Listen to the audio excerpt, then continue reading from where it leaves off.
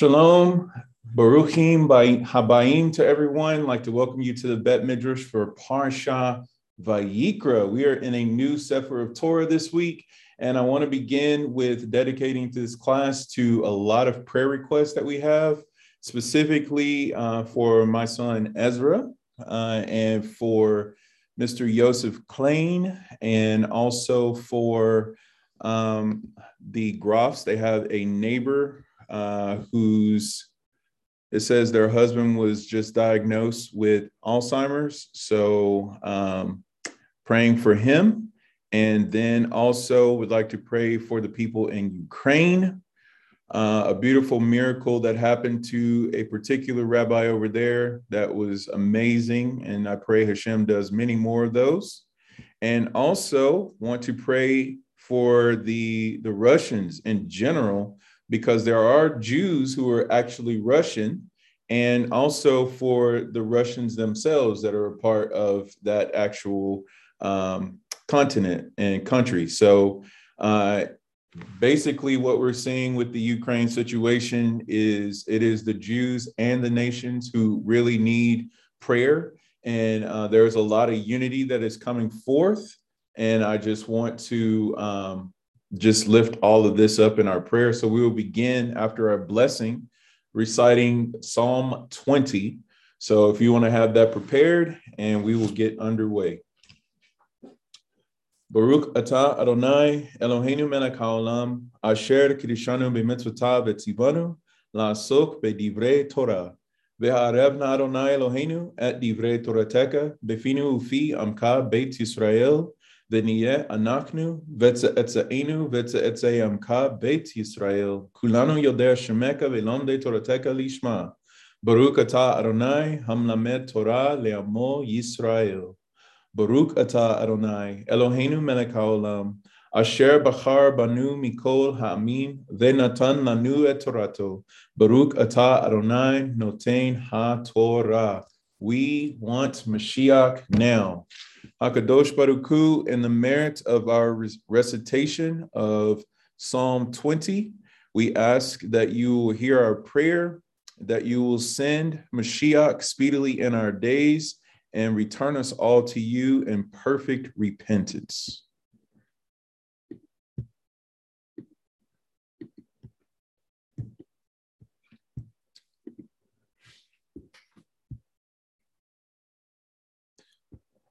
Psalm 20, for the leader, a psalm of David. May Adonai answer you in a time of trouble, and the name of Yaakov's God keep you safe. May he send you help from the sanctuary and sustain you from Zion. May he receive the tokens of all your meal offerings and approve your burnt offerings, Selah. May he grant you your desire and fulfill your every plan. May we shout for joy in your victory, arrayed by standards in the name of our God. May Adonai fulfill your every wish. Now I know that Adonai will give victory to his anointed, will answer him from his heavenly sanctuary with the mighty victories of his right arm. They call on chariots, they call on horses, but we call on the name of Adonai our God. They collapse and lie fallen, but we rally and gather strength. O Adonai, grant victory. May the King answer us on the day we call. Adonai Hoshia Hamelech Yanenu, Vayom Korenu, B'Shem Yeshua, King Yehi Ratzon.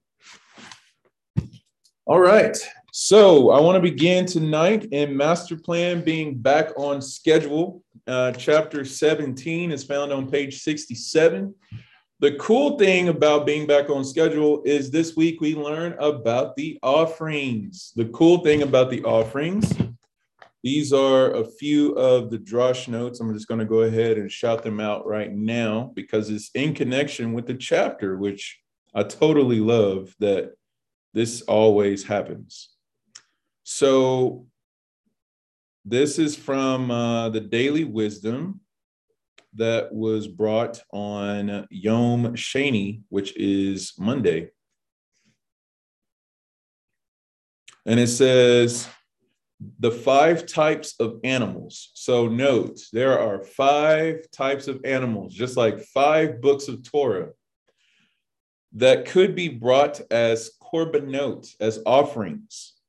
They were cattle, goats, sheep, pigeons, and doves. And isn't it amazing that the mother of the Mashiach brought turtle doves as her offering? And I just think it's another point to the beautiful midrash that's brought down about the Mashiach ben Yosef, who will be considered poor and humble, riding on a donkey. So obviously we saw him riding on a donkey in the later chapters of the Gospels.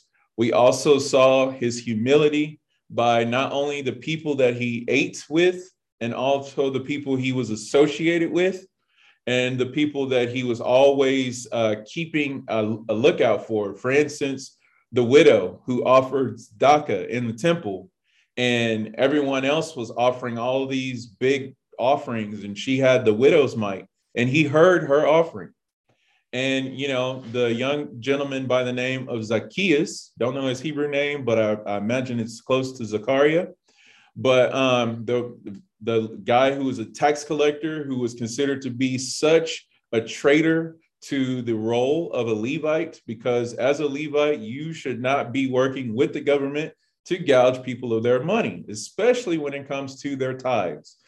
But this individual had such a hard change, and Yeshua was like, tonight I will be at your house, which I thought was amazing, because he was considered like, do not touch, do not associate, keep a 50-foot distance, you know, kind of thing. And Yeshua was all about that. And then you have the fact of his poor, not just in the sense of, there's also the allegory of what poor means. It means poor in mitzvot. And it also means that the level of the generation that the Mashiach comes in is considered to be on a low level. So, but besides that, on a literal meaning, Yeshua ben Yosef was literally poor. And we see that he was even born and put in an animal trough, which, by the way, were made out of stones. So the manger was not necessarily this wooden crate, but it looked like something you would grind up spices in. And so if you want to look up a manger from like the 1st century in Israel, I would encourage everyone to do that. It'll blow your mind what it looks like. It's just like, wow, Yeshua was placed in there. And to know that was connected with where they laid the lambs that would be offered in the temple. They wrapped them in swaddling clothes and put them in that same type of trough to keep them blemish free. So Yeshua was literally born into that. And here we go, having Yochanan, aka John, the immerser, calling Yeshua ben Yosef the Lamb of God. So it's just kind of like all these different connections. And then you see how it all flows together, that, you know, from the sheep, you have that's one type of offering. You have his mother that offered the turtle doves, and then you have the goats and the cattle and the pigeon. So that was from the Daily Wisdom. And I just thought it was awesome that there are 5 different animals that are offered up in the temple. And would you know it, Master Plan on page 67 is titled Respect for the Feelings and Instincts of Animals. Now, in Sefer Vayikra, in the book of Leviticus, we are about to go into crazy detail about offering up different types of animals that are mentioned right here. And wouldn't you know, it would seem so contrary and even contradictory to what we're actually reading as far as at its face value. It's like, why, if you're offering up an animal, how is that respecting its feelings? But when you understand what happens with the animal on the altar, it's not only a kindness to them, but it's also Hashem's kindness and mercy to us. Because part of the issue of bringing sacrifices in the first place was because we were so used to and prone to offering up animals and blood and even eating blood, chas v'shalom. But yes, that happened in our history. And offering them to other deities. This is one of the many tragedies of our being assimilated to a certain extent. Not that all of us were, and not that we were completely assimilated, but to a certain degree, we were assimilated to the Egyptian lifestyle and the way of life and culture, and immersed in so many things. This is one of the reasons why, particularly commented that the heir of Rav were the individuals who said this, but specifically that the statement was made, we want gods like we had in Mitzrayim that we could parade around and that can go before us. And so when you look at the idea of idols, false gods, and worship, strange worship, which is known as Avodah Zarah, which is a whole tractate about strange worship or alien service. And so this is the things that we had to come out of with the Exodus. And this is the season that we're actually quickly approaching. We're in the month of Adar right now, and we're heading into Nisan. And so quickly after Purim, we're going to be right in Pesach mode. So it's going to be like a night and day change, like flipping a light switch. So anyway, a lot of people are getting prepared for that now. But all of that to say, how is it really that we're respecting animals' feelings and instincts, but yet we're called to offer them up? Well, let's read. This is another reason why I like this book, is that, you know, you can think of different topics and subjects that may be hard to wrestle with. And it's like, if you go to Master Plan, it gives you such a great foundation. And then, as I always like to mention, the Handbook of Jewish Thought, Volume 1 and Volume 2 are also a follow-up to that. So, and right now, I know we're not really spending a lot of time in the handbooks, but definitely continue to read, and we reference them as much as possible as they come up. So page 67, it says relief of suffering, physical and mental, and castration. And it goes on to say that you can see Exodus 23:5, Deuteronomy 25:4, and the Talmud Bavli, which is TB, and that's the Babylonian Talmud, typically the common Talmud that's used anytime you read it or see it referenced, unless it says Yerushalayim or Jerusalem Talmud. And that is Hagiga 14b. So first section says, God has delivered animals into our power only for fulfilling humane and wise purposes.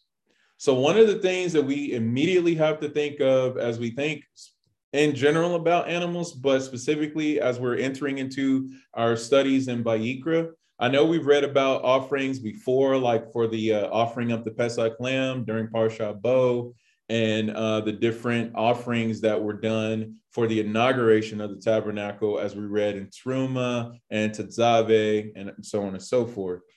And then even in Parshat Kitisa, when Moshe cut up the golden calf and ground it up, and we had to partake of that. So, I mean, that's crazy.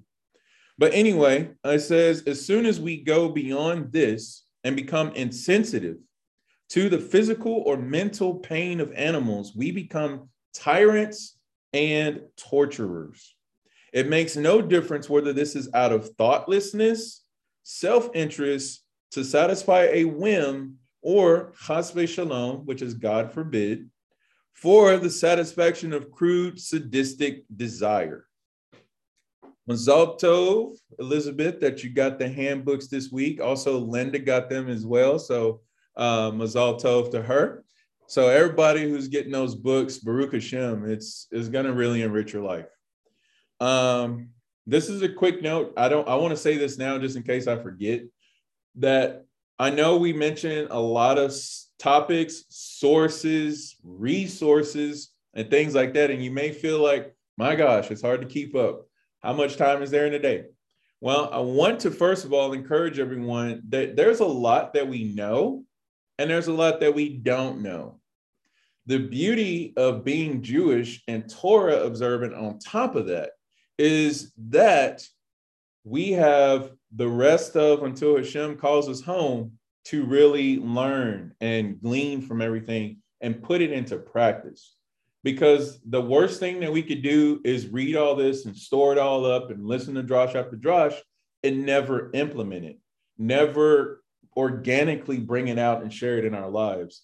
So the encouragement is, as we are going through everything, and as you get those little moments, those little excerpts, those pages, those chapters of each of these sources, and every week as you're studying, please pray and meditate and bring it into your neshama and cause it to truly be rooted into your life, so that you are thorough in your intake and your partaking of everything. Because like I said, you know, you could just fly through all these books, but if it never gets inside of you, that's kind of a waste of time on one level. Because if we know on a micro, maybe a quantum level, even everything that we see and take into our lives, we know it sticks with us in our subconscious.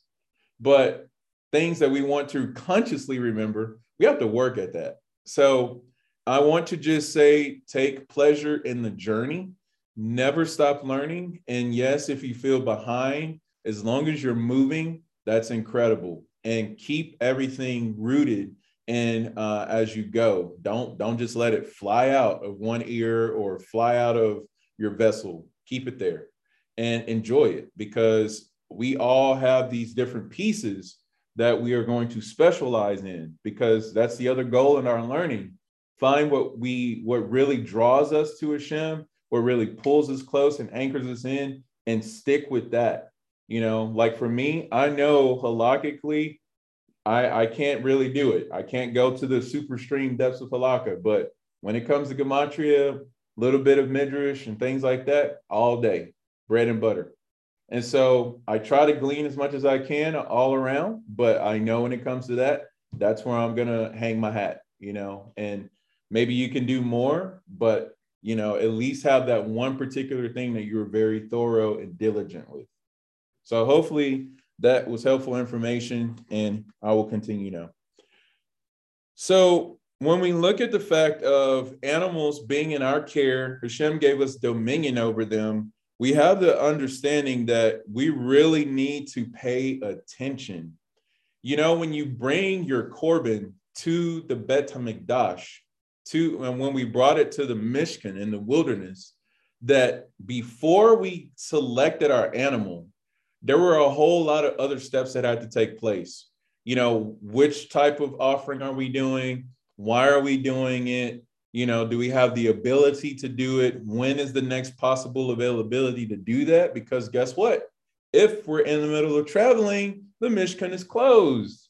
We're not able to go to the altar, to the Kohen and all of that, you know, and things like that. If it's sundown, can't go to the temple to bring your offering because it's closed. It's Levites only on duty.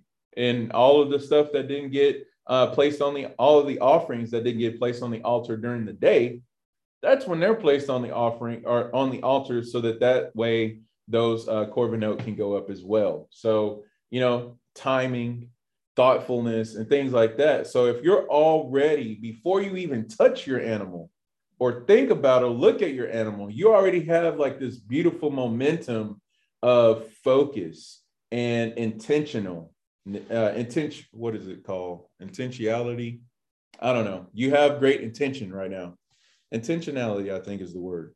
But yes, so that way, when you are handling and ultimately using this animal as a korban, that you're going to do it in the most upright possible way. And this also goes into animals that you will be partaking of as meals. Because one of the craziest things in our society is that there isn't much thought about what happened to a particular animal when we go up to the counter or to the freezer section and buy our meat. We never think about, well, I don't know how all of us shop, but I don't want to say everyone doesn't think. But is the thought really there? Was this animal properly cared for?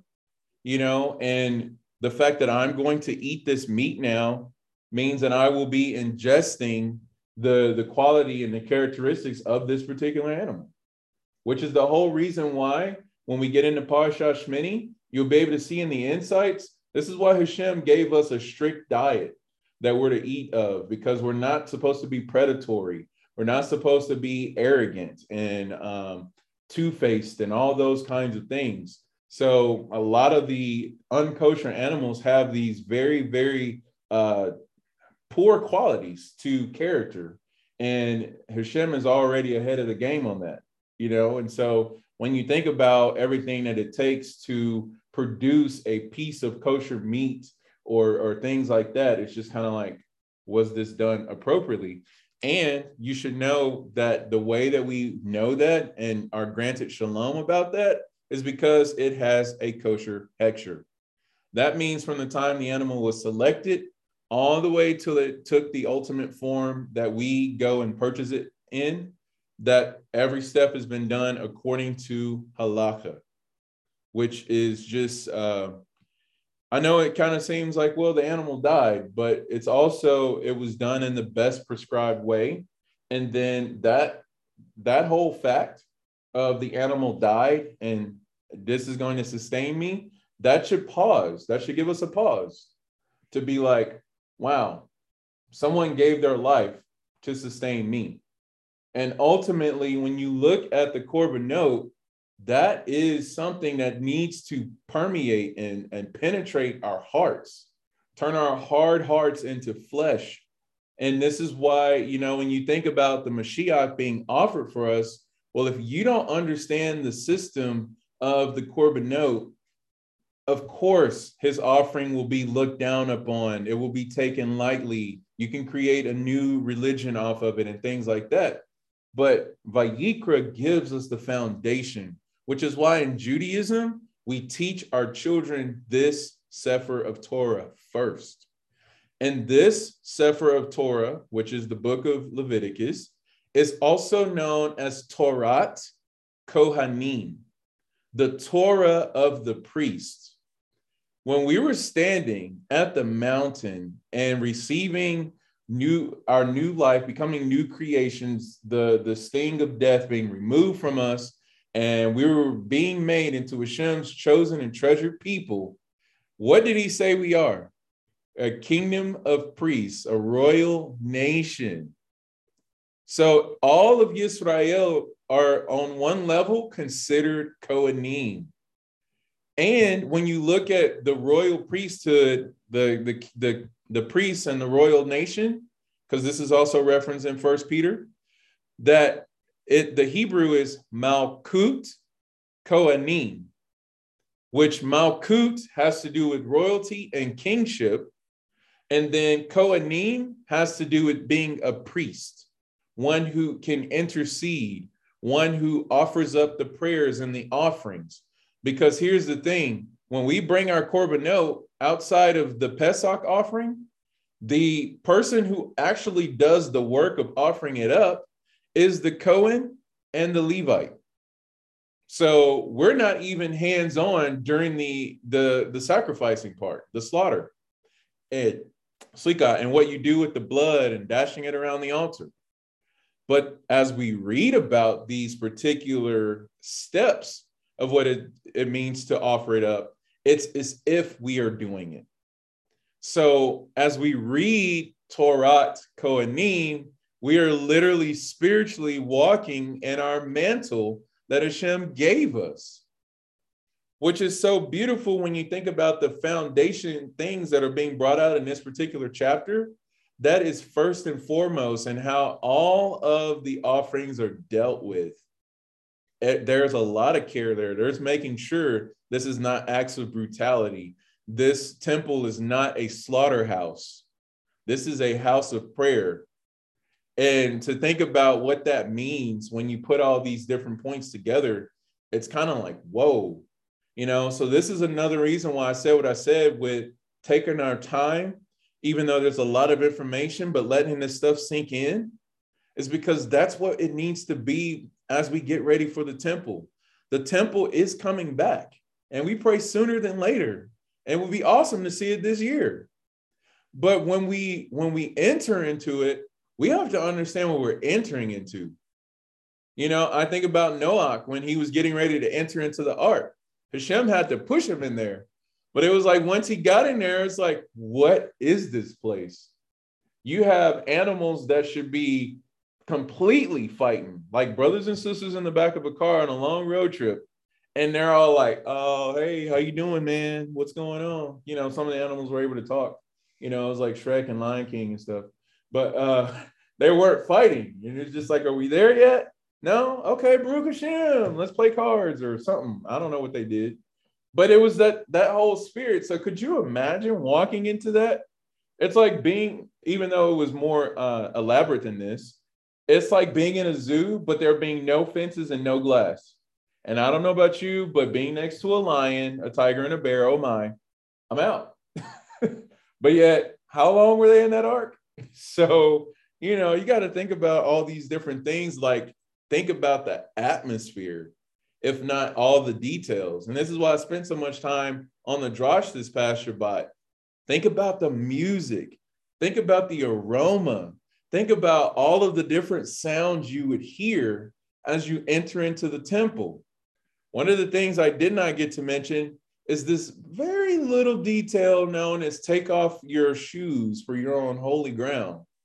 Take off your sandals. Because remember, in the temple, we're all barefoot. Shoes get left outside. So for those individuals who are so used to coming home and taking their shoes off at the door, get you some. You're already acting like your house is a temple. So, I mean, I'm just saying, it's like, it's so crazy.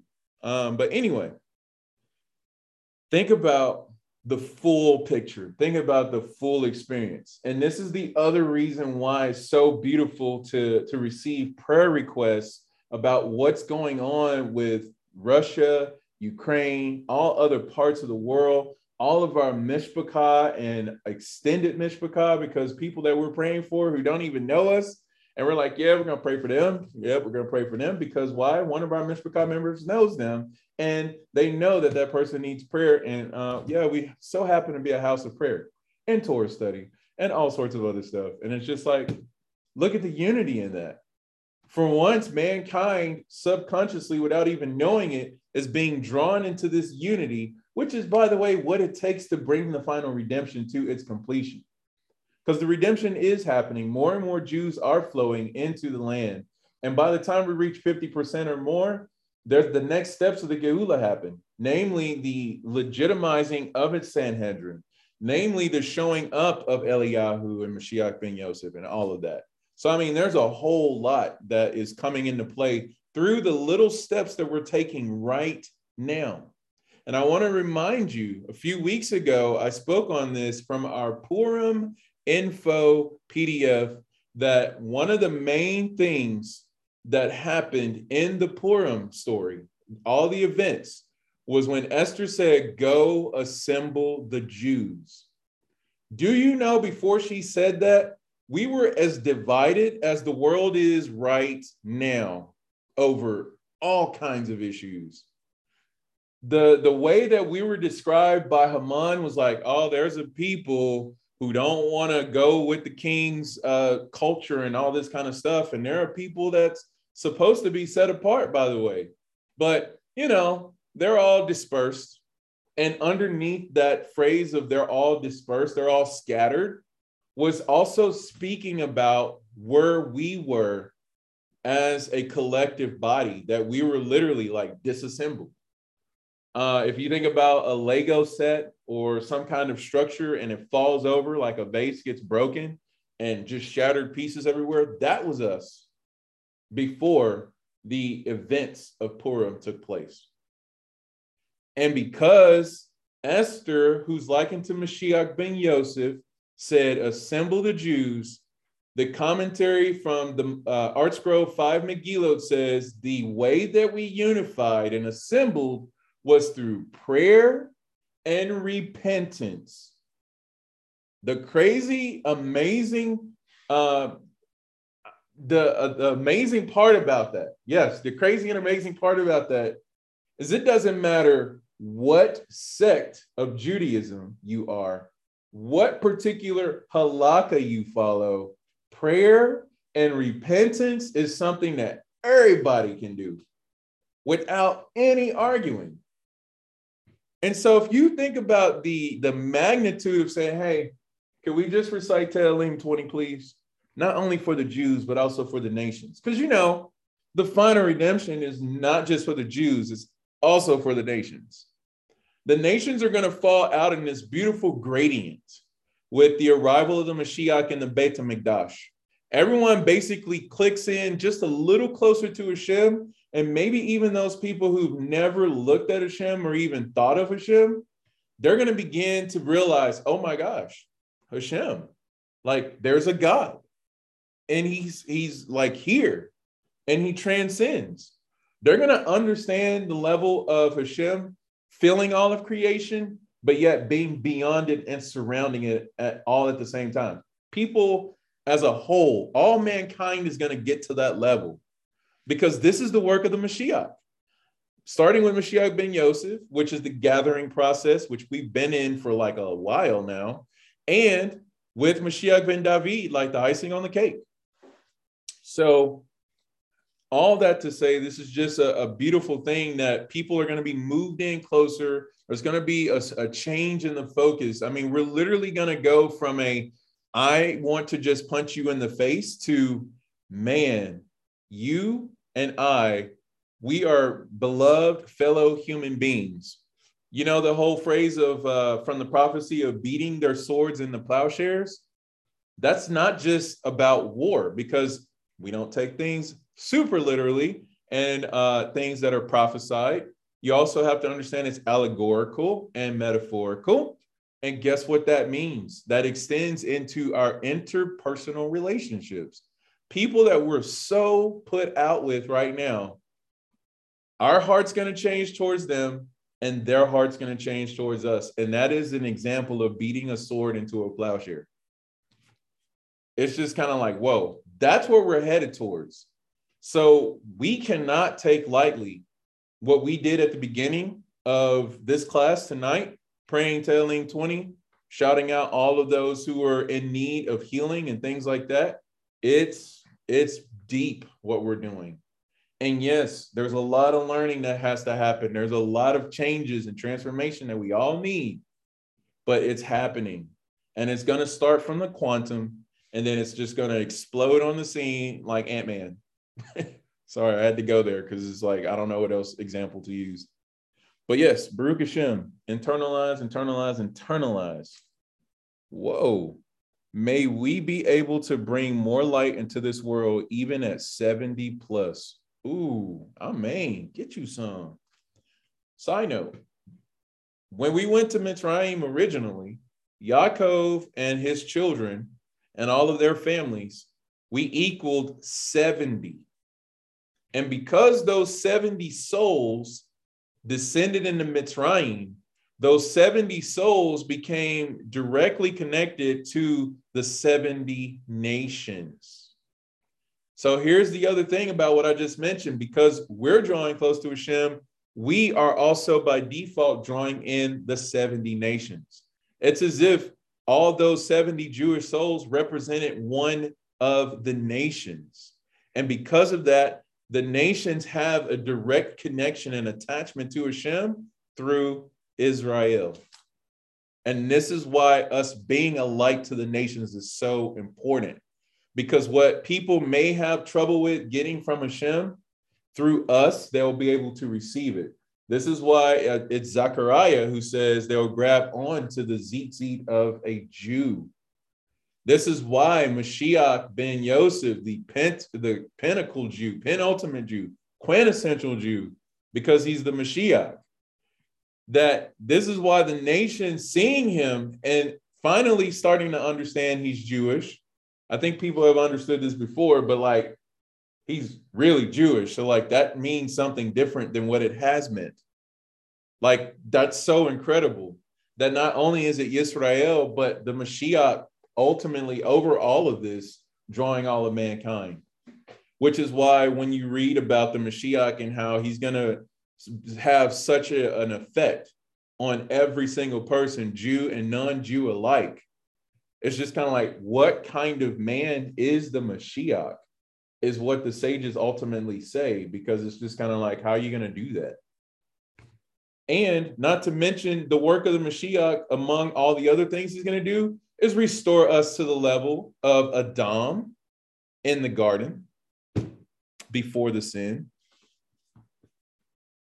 I mean, like, what? Anyway, so for those of us who are already connected and following the Mashiach Yeshua, we're already seeing what that's like. I mean, we don't have to take but like 30 seconds, if that, to think about where were we before we knew him. So that is where I want to end on that section of Master Plan on page 67. The rest of it is amazing, but I want to go to section 2, because this speaks of education to sensitivity, which is really what the book of Leviticus is supposed to do for us.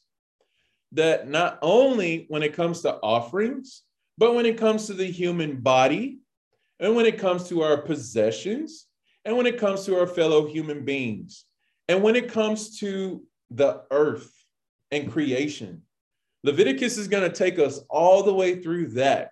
I mean, could you like just kind of be like, wow, like from the first parsha in Leviticus until the last parsha in Leviticus, we're going to go through the full gamut of being educated to sensitivity and awareness of the power in all these details that we're going to be going through.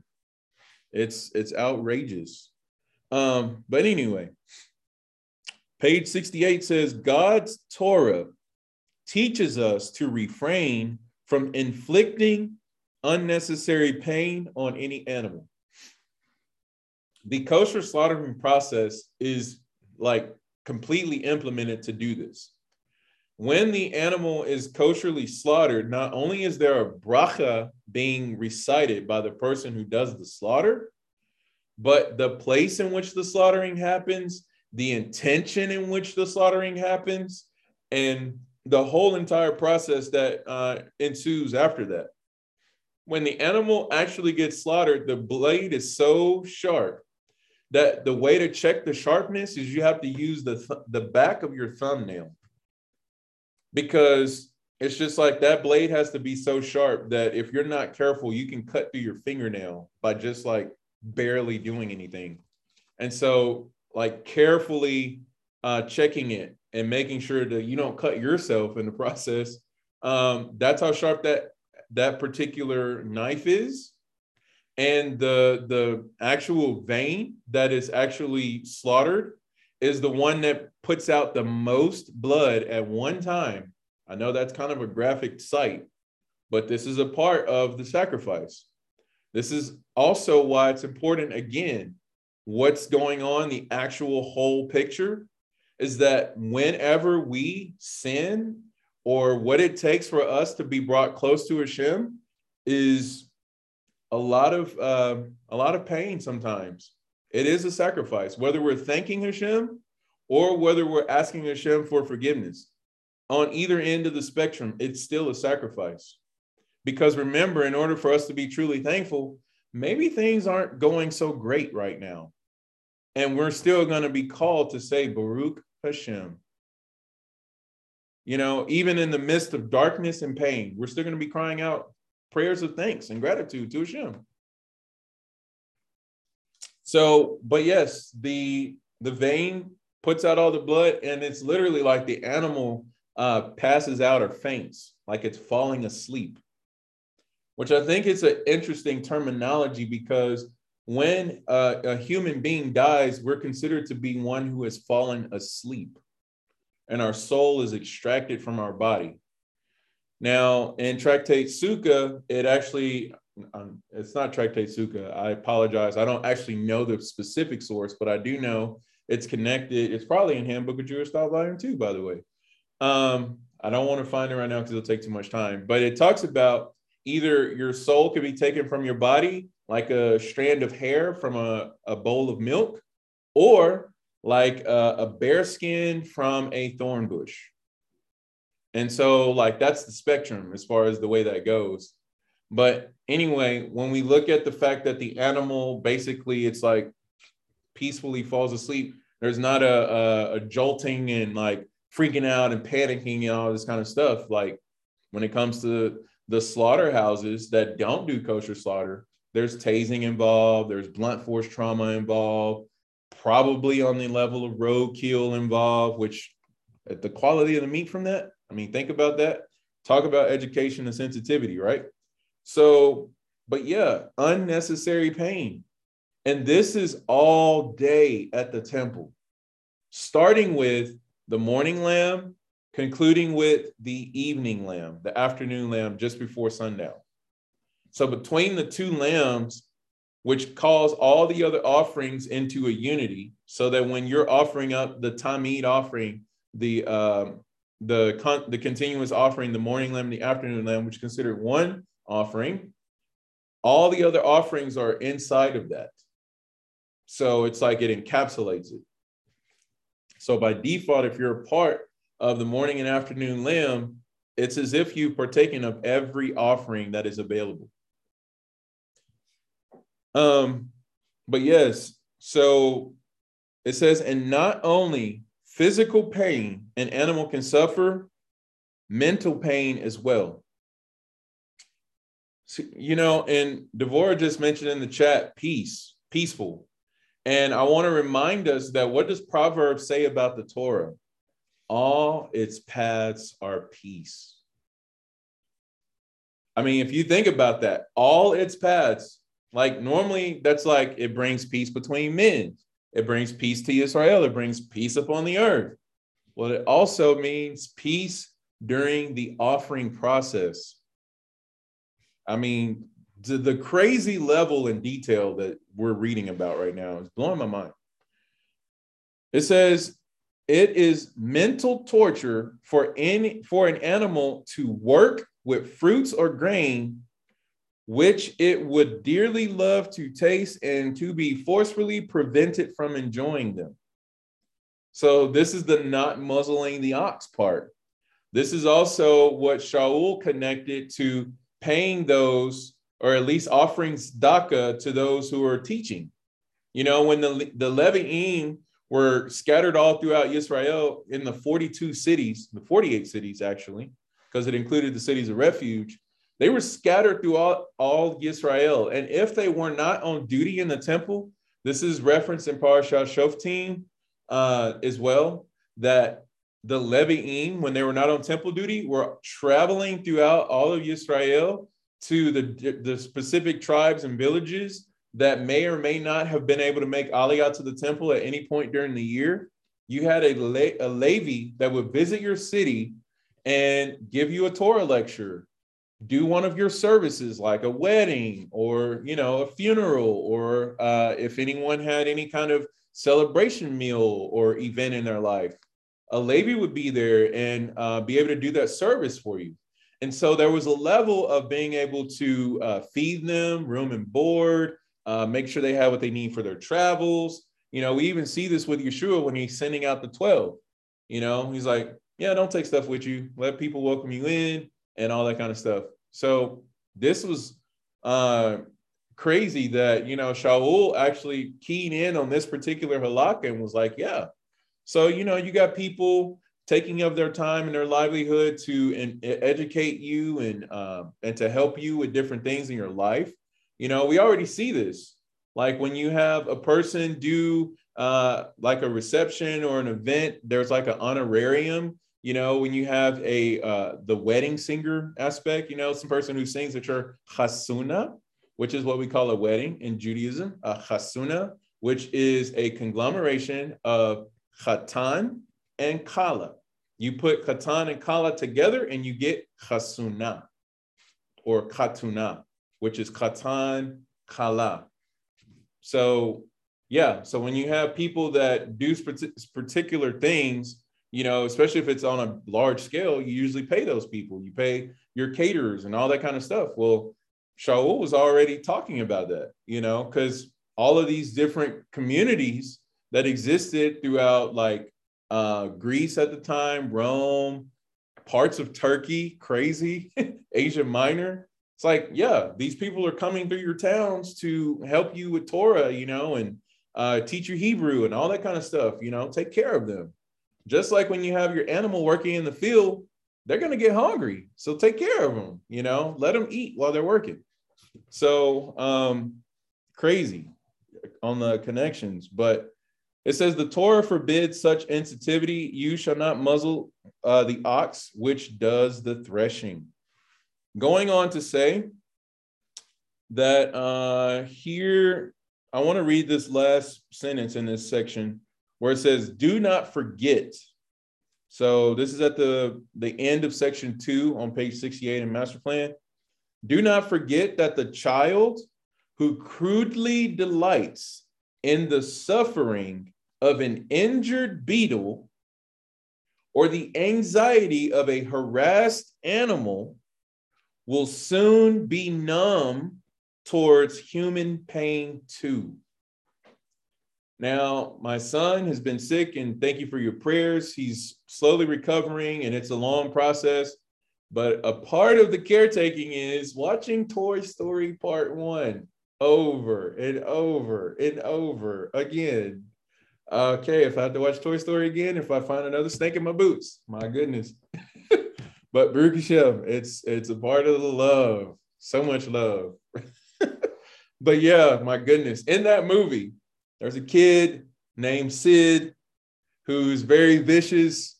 And it's like he puts a magnifying glass to try to burn Woody's forehead. He's torturing inanimate objects.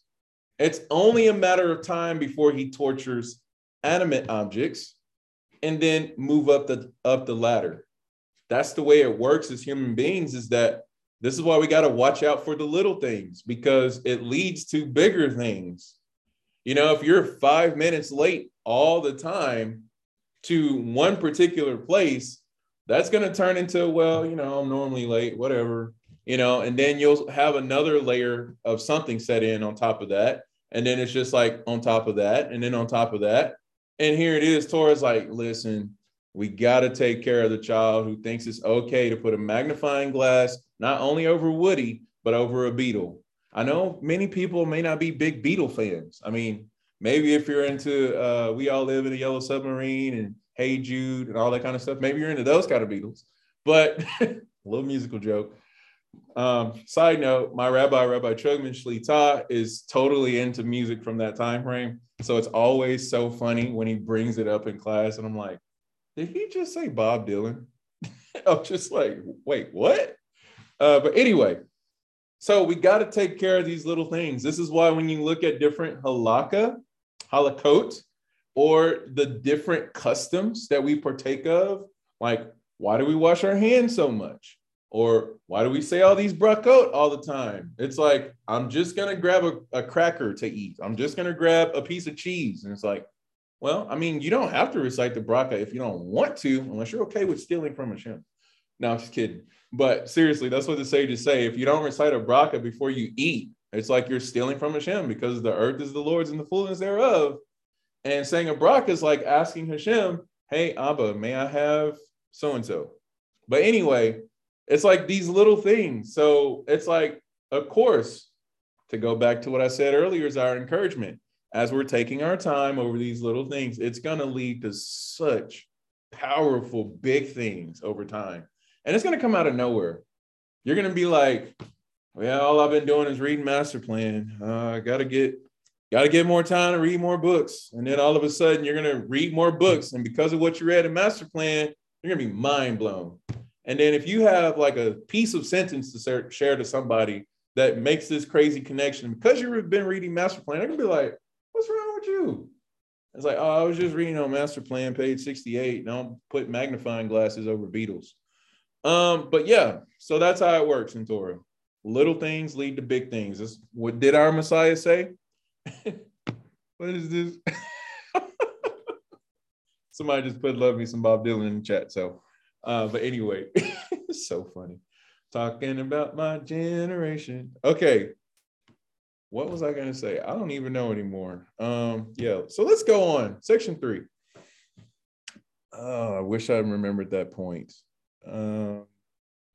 Reading master plan. Oh, this is why our Mashiach says, my goodness, he who is faithful in the little things will be faithful in the big things, the weightier things, the greater things. So take care of our little things, whatever mitzvot that you can peacefully observe, do those things. And then once you're kind of like, okay, I can do a little more now. I can lift a little more weight, then expand. So you'd be amazed that looking at the greater body of Judaism, how much people are not doing or in the process of beginning to do. So not that we need to compare ourselves to people, but I'm just saying, like, we should all understand there's more that all of us can do. And like I said before, we all know a lot of things, and then we also don't know a lot of things. So that should keep us humble. Bezrat Hashem. Section 3, respect for instincts. Now, this is cool because animals have instincts, and that's their like primary thing. Like if a dog feels like, boy, if you test me, I will bite you. My bark will turn to a bite so quick, boy, you're going to need a new haircut by the time I get done with you, kind of thing. But we have instincts, but through our conditioning and through us putting good boundaries and healthy boundaries on ourselves, sometimes those instincts become more secondary than primary, which is another thing that separates us from animals. We don't just operate off instinct. We go, okay, I'm feeling this right now, but should I be feeling this right now? Those kinds of things. So us stepping back and saying, okay, I understand threatened dog may try to bite me. Let me not just be like, dog, I wish you would, but have a little bit more compassion in the situation, which, you're kind of like, why do I need to let a dog run my life? But if you take the moment to step back, you're operating in a level of sensitivity and education that the Torah actually trains us to have, which will all around make us a more decent person, Bezrat Hashem, because when that person is in the break room or in the lunchroom and you feel some type of way about them or they feel some type of way about you, you're not just going to lash out at them and go WWF over the table with a chair. You're going to be like, okay, I feel like you don't like me right now. I feel like you got some problems with me. And if you want smoke, we can have it like a summertime cookout. Instead of being in that disposition, because you're like, okay, sensitivity to animal instincts, how much more so sensitive to human instincts? Because maybe someone feels threatened by us because they think, I don't know, this person knows more than me. They intimidate me. I feel like this person thinks I'm ugly. They think I'm stupid, all this kind of stuff. And they're just kind of like, so since they feel that way about me, then, I'm going to be on the defense.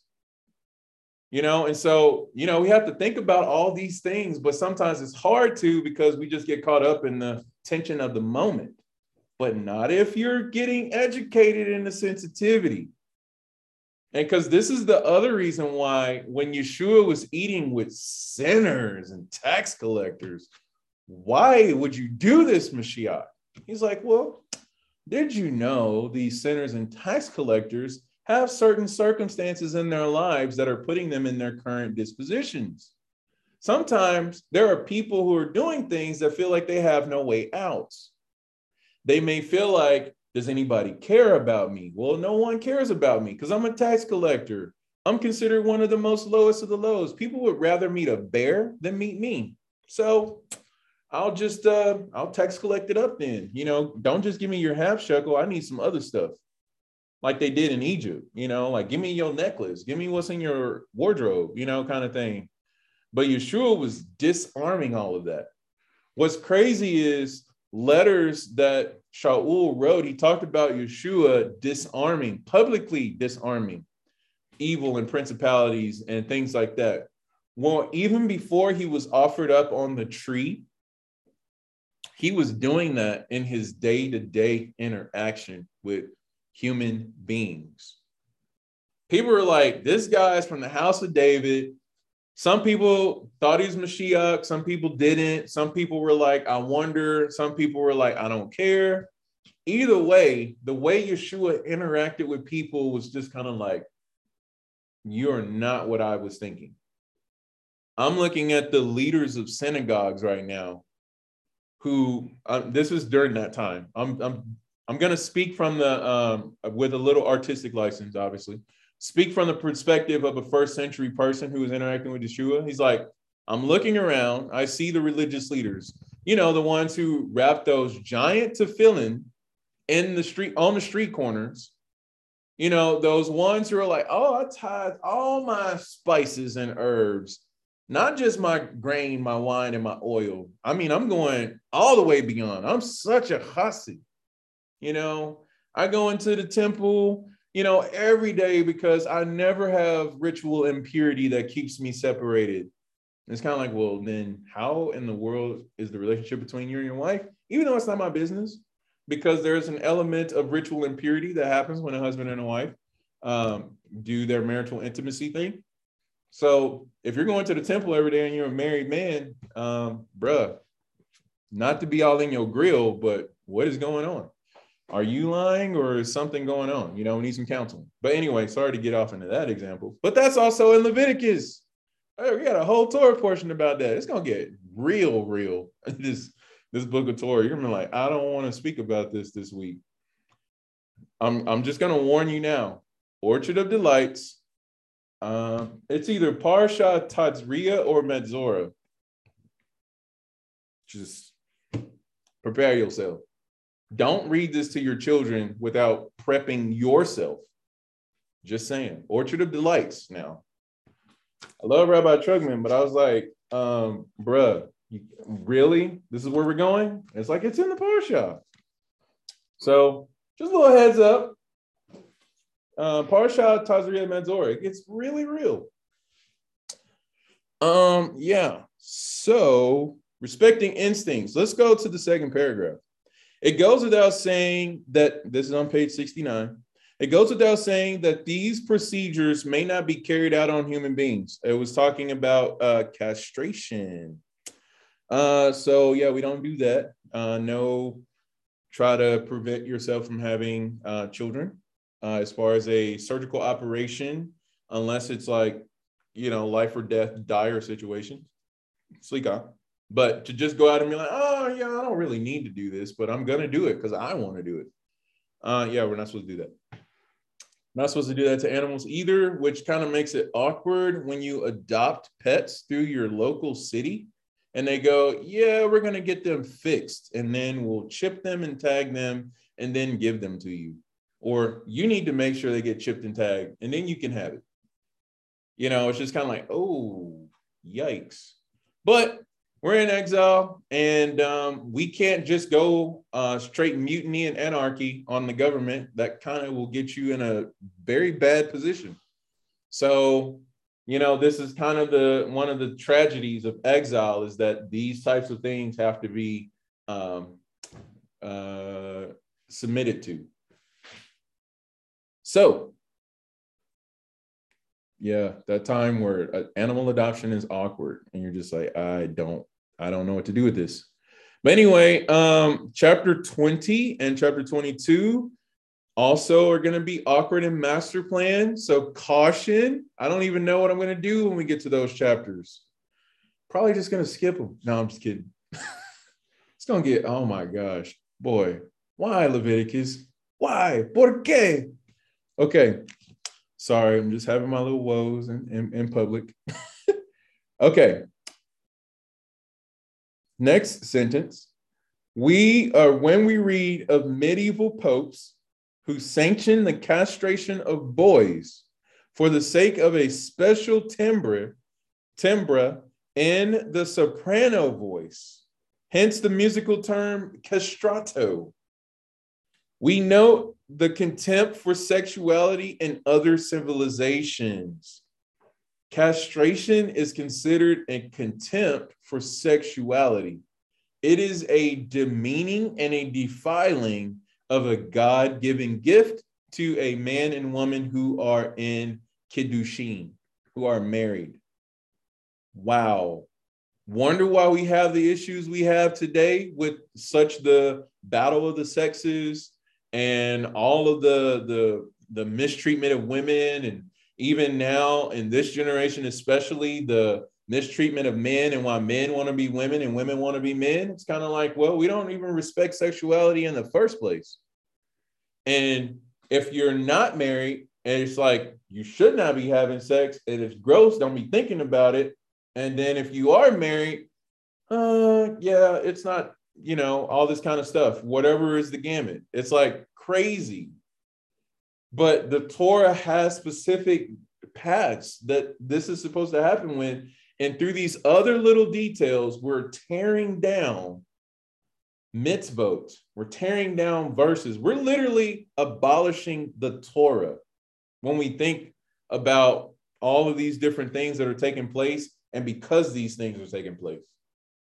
And again, being so close to the final Geula being complete, the final redemption being done, and exile being over, which is such a great thing to think about. Kind of gives me some hope in this dark time, but something to look forward to for sure. But my goodness, through this crazy medieval practice and through things that are going on in the world, it's like it's affecting the bigger picture. And it's like all these little details that seem to be unrelated. And here it is that we have media and entertainment just kind of like treating it like it's garbage, it's trash. So-and-so is with so-and-so and now they're divorced and they're with other. Now marriage is kind of like a piece of paper that's floating in the wind, and then you don't have to be married to go ahead and engage in relations with the opposite sex. Oh, don't even stop there. Why don't you just engage in relations with the same sex? What does that even matter? So since we're doing that, why not go to the animal kingdom?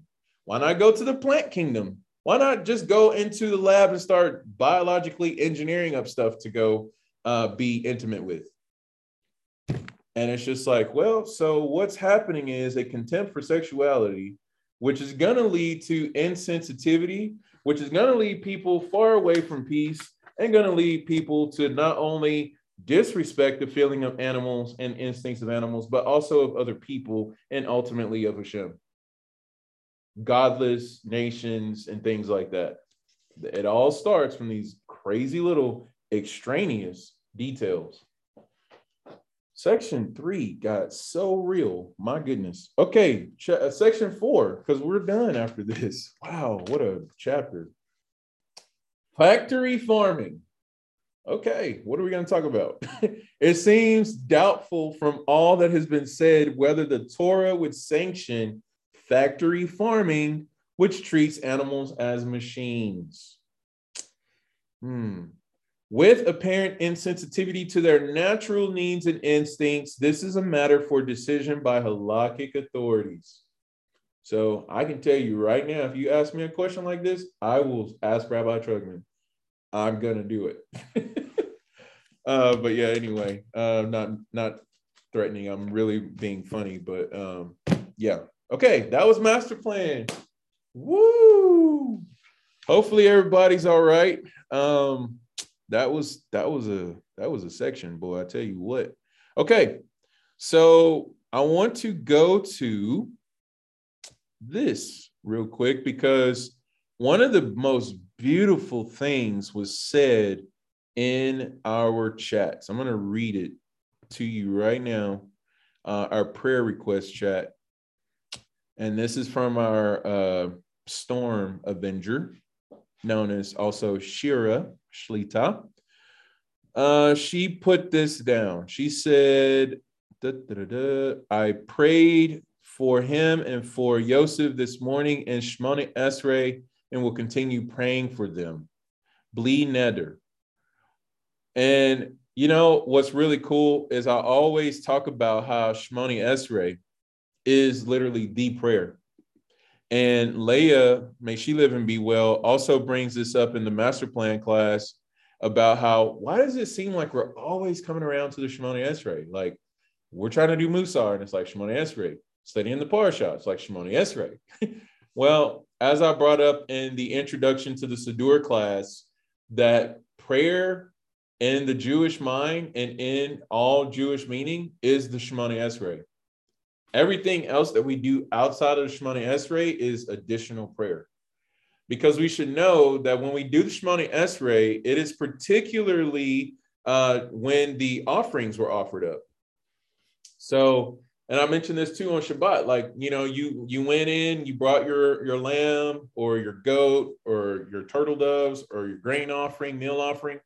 Like when you brought those things and the Kohen and the Levi would offer it up and do all the necessary prescriptions for the altar service, you didn't just go, all right, turned it in. I'm just going to go kick back now. Because by the way, no one sat in the temple.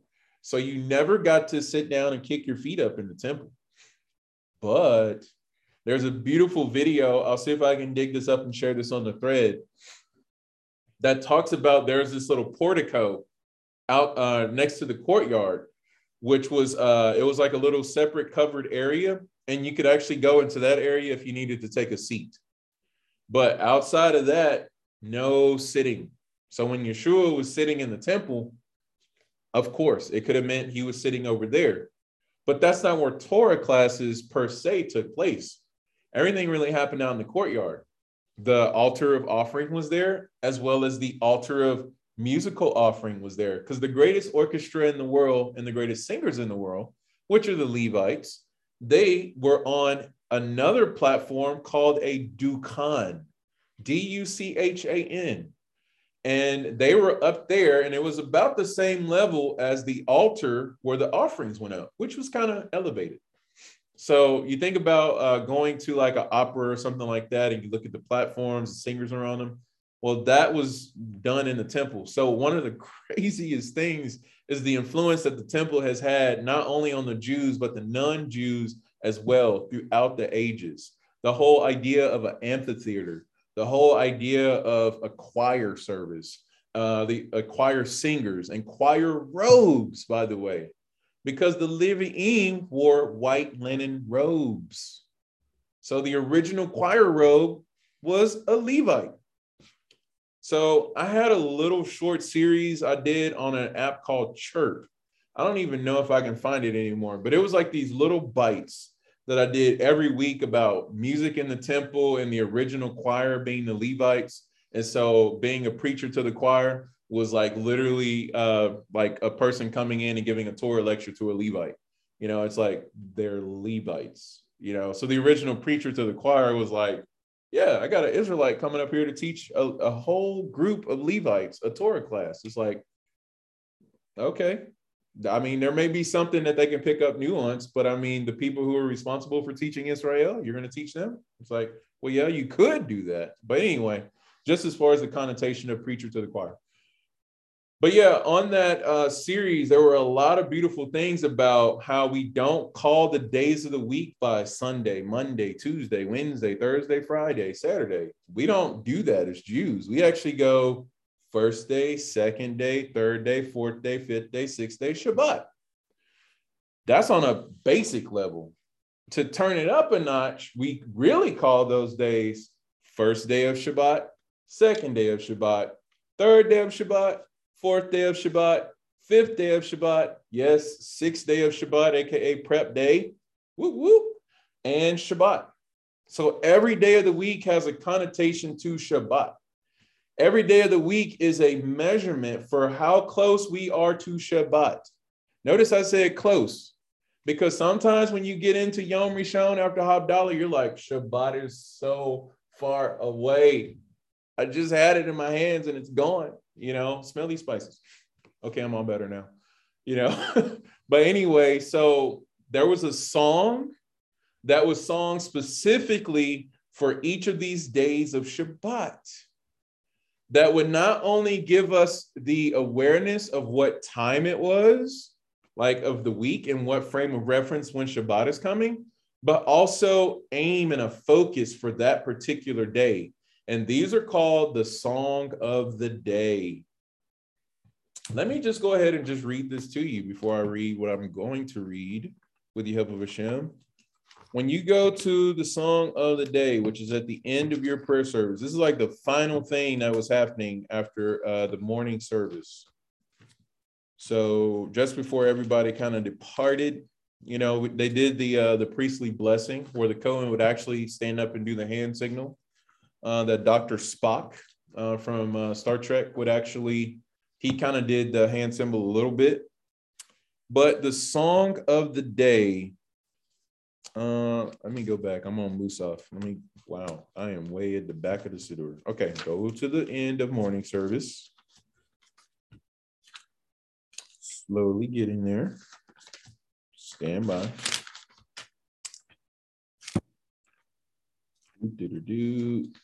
Shacharit, Shemona Esrei, there it is.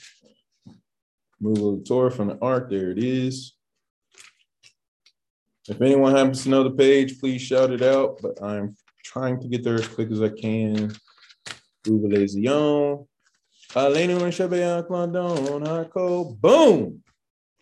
Page 163. If you go to page 162 in your Siddur, it has the commentary. Check this out. As a part of the morning temple service, the Levites chanted a psalm. Psalm, really? Remember this whole thing we've been talking about at Magi and Shano about just pray Tehillim. Just pray it. You're going through something rough, pray Tehillim. Going through something good, pray Tehillim.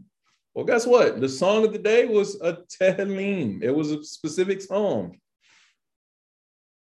And I'm always dumbfounded by this because during King David's life, he was considered rejected. And it's just kind of like, he's not even Jewish. So how is he going to be the king of Israel? Which later got cleared up, obviously. But there was a big chunk of his life where it was just kind of like, yeah, he's absolutely rejected, not legitimate at all. But yet he wrote these psalms and they're like deeply integrated into our daily prayer and what is saying at the temple. I'm always dumbfounded by this. But anyway, it says a psalm that was suited to the significance of that particular day of the week. That is from Tamid 7:4. As a memorial to the temple, these psalms have been incorporated into Shacharit, the morning prayers. Talmud, which is Rosh Hashanah 31a, explains how each psalm was appropriate to its respective day. We will note these reasons in the commentary. The introductory sentence is, today is the first day of the week before the coming Sabbath. That is the English of today is the first day of Shabbat, which, by the way, if you want to say the phrase in Hebrew, Hayom Yom, today is the day. And then you would put either Rishon, which is first, Sheni, which is second, so on and so forth. And then Ba Shabbat. So Hayom Yom, insert the number of the day, Ba Shabbat. So currently right now, we're going into the fourth day of the week. So during Shacharit, Bezrat Hashem, in the morning, we would recite Hayom Yom, fourth day, Ba Shabbat. So if you want to add a little more Hebrew to your prayer time, there you go. Hayom Yom, day, Bat, Bet, or Ba Shabbat. Ba Shabbat. So it says, this helps fulfill the Torah's command to remember the Sabbath always. That is one of the 613 mitzvot. This is how amazing Torah is. It's not just about what you physically can do, but it's also about what you physically say or what you visually read. You fulfill one mitzvah when you recite this. You fulfill the mitzvah of remember the Shabbat and keep it holy. Man, I'm telling you, it's so deep what we do every single day. Every little thing in our life is so deep. Never forget that. You may feel like you never get to be a Torah scholar, never get to learn all the Hebrew, never get to pray all the prayers or whatever. Like, what are you doing? And search out what you're doing to its depth, and it will blow your mind. Not to mention, every mitzvah you do directly connects you to Hashem. So, all that to say, Yeshua also said that we would be kicked out of synagogues, i.e. rejected as well. That is very, very important to know. Which, by the way, if they're going to kick the Mashiach out of synagogue, what is that really saying about that synagogue? Again, sensitivity would say, well, I can't believe you would do that. How about let's pray for them? How about let's not look down upon them? And how about we do what we're supposed to do? The Mashiach is kicked out of synagogues. Where is he? According to the Talmud, he is sitting with the lepers. Another thing we're going to learn about in the book of Leviticus, what happens to those people? They get sent into, to use today's modern terminology, quarantine. Who loves quarantine? Well, I kind of did because I'm a homebody anyway. And it's just like, if once I'm feeling better, I'm going to read as many books as I can because I can't be around anybody else. So I might as well. And I can watch all the Zooms and the droshes and all that kind of stuff. But anyway, side note, quarantine, you shouldn't be like all happy about, especially as a Metzora, which is the more correct term, because Za'arat is not leprosy. But anyway, the person is in quarantine, right? So Yeshua sitting with the Metzorim, the people who are considered smitten and afflicted. Not only is he in quarantine, but he is at the gates of Rome. Who in the world wants to be at the gates of Rome? Like, this is the place that is set up antithetical to Jerusalem. It says, I know Hashem said the Holy Land, the foundation stone, the temple, supposed to be in Yisrael, in Jerusalem, Mount Zion. But I tell you what, it should be in Rome. It should be over here in Italy. It should be as far away from the borders of Israel as possible. Well, I mean, it's not as far as possible, but it's like, at least it's not in Israel. Where are many, as it is said anyway, of the temple articles and furnishings? Many of those things that were taken from the temple, the second temple, especially after its destruction. Yes, Devorah, you are correct. You get a golden star. It's in Rome. So much so that you look at the path from Rome to Jerusalem, apparently, and I don't even know how mystical or literal to take this, but there's like a supernatural path that those articles are going to take to get back to the Holy Land. I mean, I don't know what that looks like. Obviously, we have planes and ships and other ways of transportation, but some kind of way, what went to Rome is going to come back to Jerusalem. So I'm just saying, run that all the way up to what we just said. Yeshua is over at the gates of Rome, and what's at Rome is going to come to Jerusalem. Okay. So anyway, yeah, about that. So if Yeshua's there, where do you think we're going to be? And since he's there, he's bandaging all of his sores one by one. That bandaging the sores one by one is like the repair and the rectification of lost souls, estranged souls to and from Hashem. So every single person who awakens and goes, I want to light candles. I want to hear the shofar. I want to study the Torah. I want to eat kosher.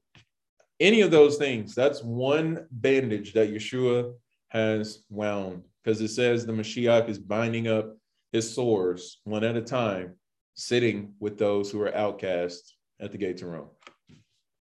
So I'm just saying we should take really a lot of joy. I think we've been talking about this before, at least in the Mishpachah, that, you know, we want to be in certain areas right now. It's like people want to move to Texas. You know, we want to create an Eruv and all that kind of stuff, but we're not in that right now. A lot of us are still all over the globe right now. But while we're where we're at, we need to make sure that we're purposefully investing holiness into that area, because Hashem has us there for that reason. Not to say that we shouldn't be striving to all get together and do all the other stuff, but while we're headed towards that, because we are headed towards that, every little thing we're doing right now is a stepping stone for what's coming. This is why your past sets up your present, which sets up your future. I think we already know that, but I don't know if we look at it like this. But anyway, what we're doing now is crucial. Every little thing you're learning, every little thing you're sharing, every little whatever you're doing, as far as Torah, you're putting that into that particular area. So that piece on the globe is actually beaming up to Hashem and saying, yep, there's my Torah right there. Okay, Baruch Hashem. Where else? Oh, okay, cool. And the whole grid just starts lighting up like Battleship. So, I mean, and then when we leave that place and get drawn together, we're going to leave a trail of light. Because people in that area are going to be like, there's something about Judaism or Hebrew. I don't know. I don't even know where I'm getting this from. You ever hear people talk like that? I don't know. For some reason, I just need to ask you about the Old Testament. Where do you think that's coming from? The light warriors that are out and about doing what they're supposed to do, being faithful in the little things. I literally had today, and I was trying to be so funny with this because it got way too serious. I had my coworker, I gave him a Tanakh just a little bit ago. And, you know, he's even been watching some of the Beth Midrash episodes and classes. He said, you know what, Amit? Jerusalem is like God's beloved, treasured, holy city. And if you mess with it, you might as well have gasoline underwear on. I was like, bro, that is a crazy way to put it, but I'm so glad you realize the importance and significance of Jerusalem. He's like, yeah, he's like, man, if you mess with that place, boy, you just putting yourself in a whole world of trouble. And so I said, yeah, it's kind of like Wakanda. And he goes, really? I'm done with you. I'm done. Because, yeah, if you know about Wakanda and vibranium, it's like, oh, okay, that's kind of like Jerusalem in the Torah. It's like, oh, it's so special. It can help the whole world. Like, why don't we let it out? No, let's keep it secret until a certain time. You know, because this one time, Jerusalem is going to, like, have the temple on it. And then this beautiful river is going to flow out from Jerusalem to, like, everywhere and bring life to all the rivers and oceans and seas that currently have no life, namely like the Dead Sea. And the light from the temple is going to shine out across the whole entire world. So anyway, yeah. But he got the point. I got the point. And I was like, dude, this is so random. Like, out of all the times you want to talk about Jerusalem and how beloved it is to Hashem, side note, the nations facing Jerusalem is another part of messianic consciousness. Like, the arrival of Mashiach is so imminent that people are starting to focus on, oh yeah, Jerusalem, God. That's huge.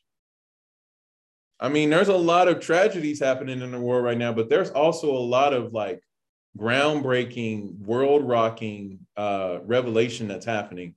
And it's not because people are standing on soapboxes on the corner and having tent revivals. It really is because people are praying, giving tzedakah, and doing mitzvot, acts of kindness. That it's happening because of that. So anyway, that's on page 162. So let me share this. All right, share screen. So this one time I shared this thing called Basic Judaism Course, copyrighted by Rabbi Noah Gradovsky. And this is a guided tour. Let me see if I can turn this off. I started learning how to turn off stuff. Okay, cool. So check this out. So if you haven't seen this, this is available online. And I also downloaded it offline and shared it with everybody because I can't get enough of fundamentals. But on page 19, it talks all about the Shemoni Esrei, which is the Amidah. And for some reason, I was about to say the Akedah. But Amidah and Akedah are not far away from the way it's spelled as far as the Hebrew letters go. Only got to substitute a few letters and you turn your Amidah into an Akedah. Pretty sure there's some mystical and significant to that, but I did not think about that and put anything together, so I'm going to continue. You can see more in chapters 3 and 4, pages 98 through 102, 112 through 108. I know you're probably already reading that. And there's a beautiful chart on page 22 we're going to look at. But I just want you to know, look at what he says. Essentially, the Amidah is prayer. Again, you want to talk about, do you pray every day? It's like, yeah, Shemona Esrei. And just so you should know, the prayer that the Messiah taught us to pray is also like an abbreviated and notated Amidah. So if you run out of time and you're in a pinch, you can also pray that prayer and then pray the Amidah at a later time. Because if you miss the morning Amidah, you can, during your Mincha time, your afternoon prayer, which happens anytime after noon, or the sun reaches its highest apex in the sky, going before sundown. Anytime in that time frame, you can pray 2 Amidahs, and that makes up for missing your morning Amidah. And likewise, any other prayer time, the next prayer time, just pray 2, and that makes you catch up. Which, if that sounds like another faith system that has little makeups and catch-ups, where you think they got it from? Okay, anyway, not to be braggadocious, but I'm just saying, I think that's important to know. When we say that a person is obligated to pray 3 times a day, we mean that person is obligated to recite the Amidah. Because sometimes I hear, oh yeah, Jew has to pray 3 times a day, specifically the Jewish man. And it's like, my gosh, how big is this Siddur? Good night. I got to pray all of this every single day 3 times? Oh my gosh. You know, it's like, no, the Shemona Esrei, the 18 brachot. If you want, the 19th one can be included. We at Magen Yeshenu leave it optional. Many communities make it not optional. So, side note, many of the stringencies to the mitzvot, we at Magen Yeshenu don't force upon people. We allow people to do it if they would like. So that would be one of them.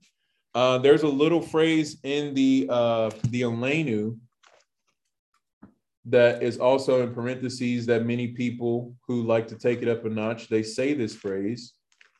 It's on page 159. In the English, it says this: for they bow to vanity and emptiness and pray to a God which cannot save.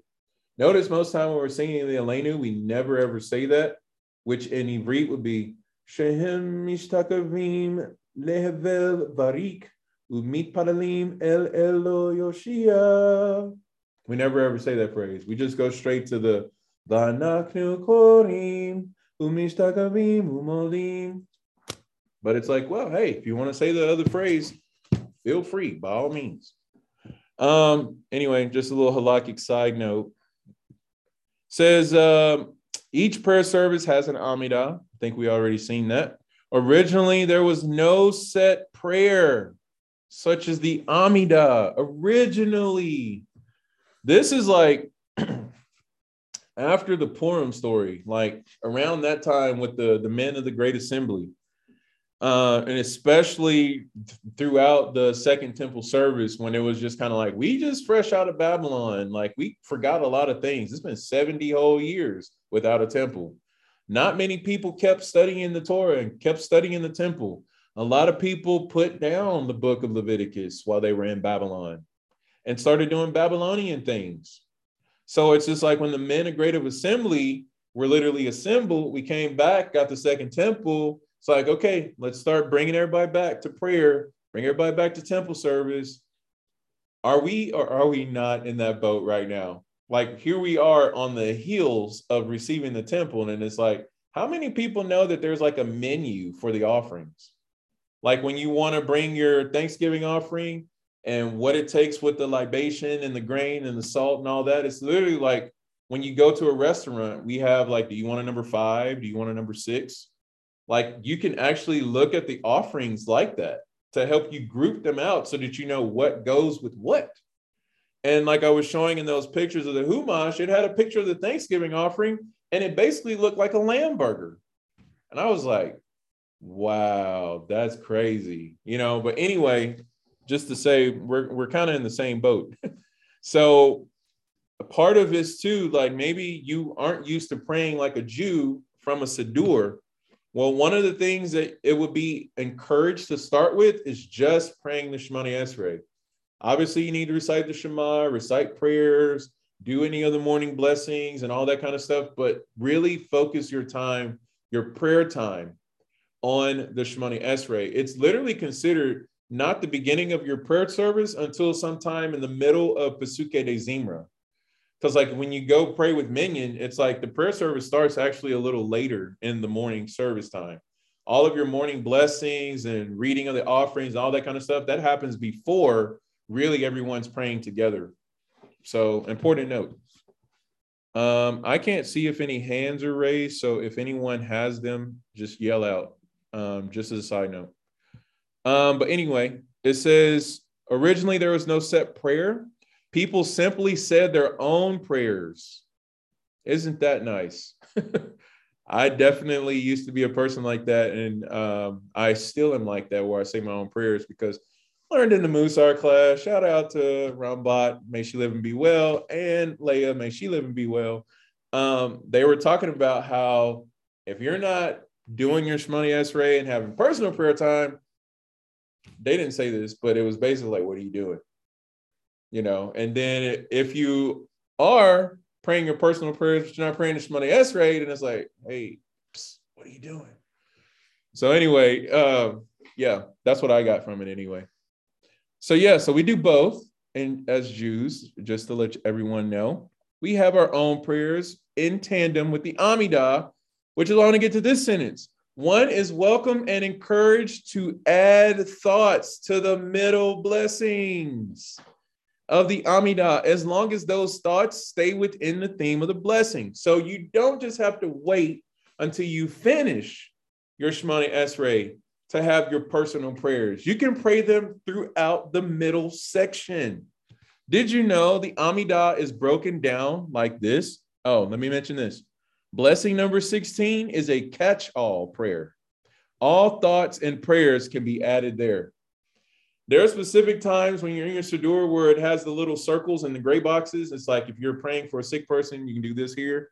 Well, guess what? If you're just like so caught up in prayer and you miss that, when you get to prayer number 16, which is Shema Koleinu Hashem Elokeinu Avarakama Rakem Aleinu. No, that's not quite like the Chazan sings it, but I'm just saying, maybe the Chazan can do that song for Shabbat. Oh, I just feel it right now. I just want to go into Shabbat and hear Hillel sing. Hillel, may he live and be well, is amazing at these songs. My goodness. But that's a prayer. That's the prayer number 16, which is the prayer that's all about Hashem hearing our prayers and having mercy upon us. But the Amidah is broken down into the first 3 blessings and the last 3 blessings. So the Avot, which is the fathers, Gevarot, Hashem's might, Kedushah, the holiness prayer. Anytime after those first 3, until you get to the prayer for restoring the temple, the Avodah prayer and the Thanksgiving prayer and the Shalom prayer, let it loose. Just let it fly. Like as you're reading the prayer, like for instance, let's go to one.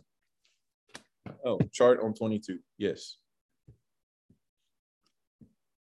Right here. Boom. So he beautifully put this like, here you go. Here's what it's like during the week, Shabbat and holidays, and then, oh, Rosh Hashanah, because Rosh Hashanah is so special. Because we got a shofar road. We don't play around. we don't toot our own horn. We toot Hashem's horn. Okay. Sorry, it's the Toy Story. I mean, it's coming out. You got a prayer in me. Okay, so anyway, once you get into praying for insight, repentance, forgiveness, redemption, healing, blessing the year, and look at all these prayers. Any of these prayers, like if stuff comes into your mind, just let it fly. I always wondered what Shaul meant. Shaul HaShliach, Paul the Apostle, when he was like, I constantly think of you and mention you in my prayers. Here we go. Prayer 4 through 15. My gosh. It's like, oh, okay, I get it now, man. You're okay. That's legit. Then even outside of prayer 4 through 15, here's prayer number 16. Let it fly. Talk to Hashem. Pour your heart out. For instance, let's do some prayer right now. Pray a little bit. Pray for insight, right? So it says, you graciously endow man with wisdom and teach insight to a frail mortal. Hashem, I see it says frail mortal, and I can't help but think this does not just mean just Jews. This means all mankind.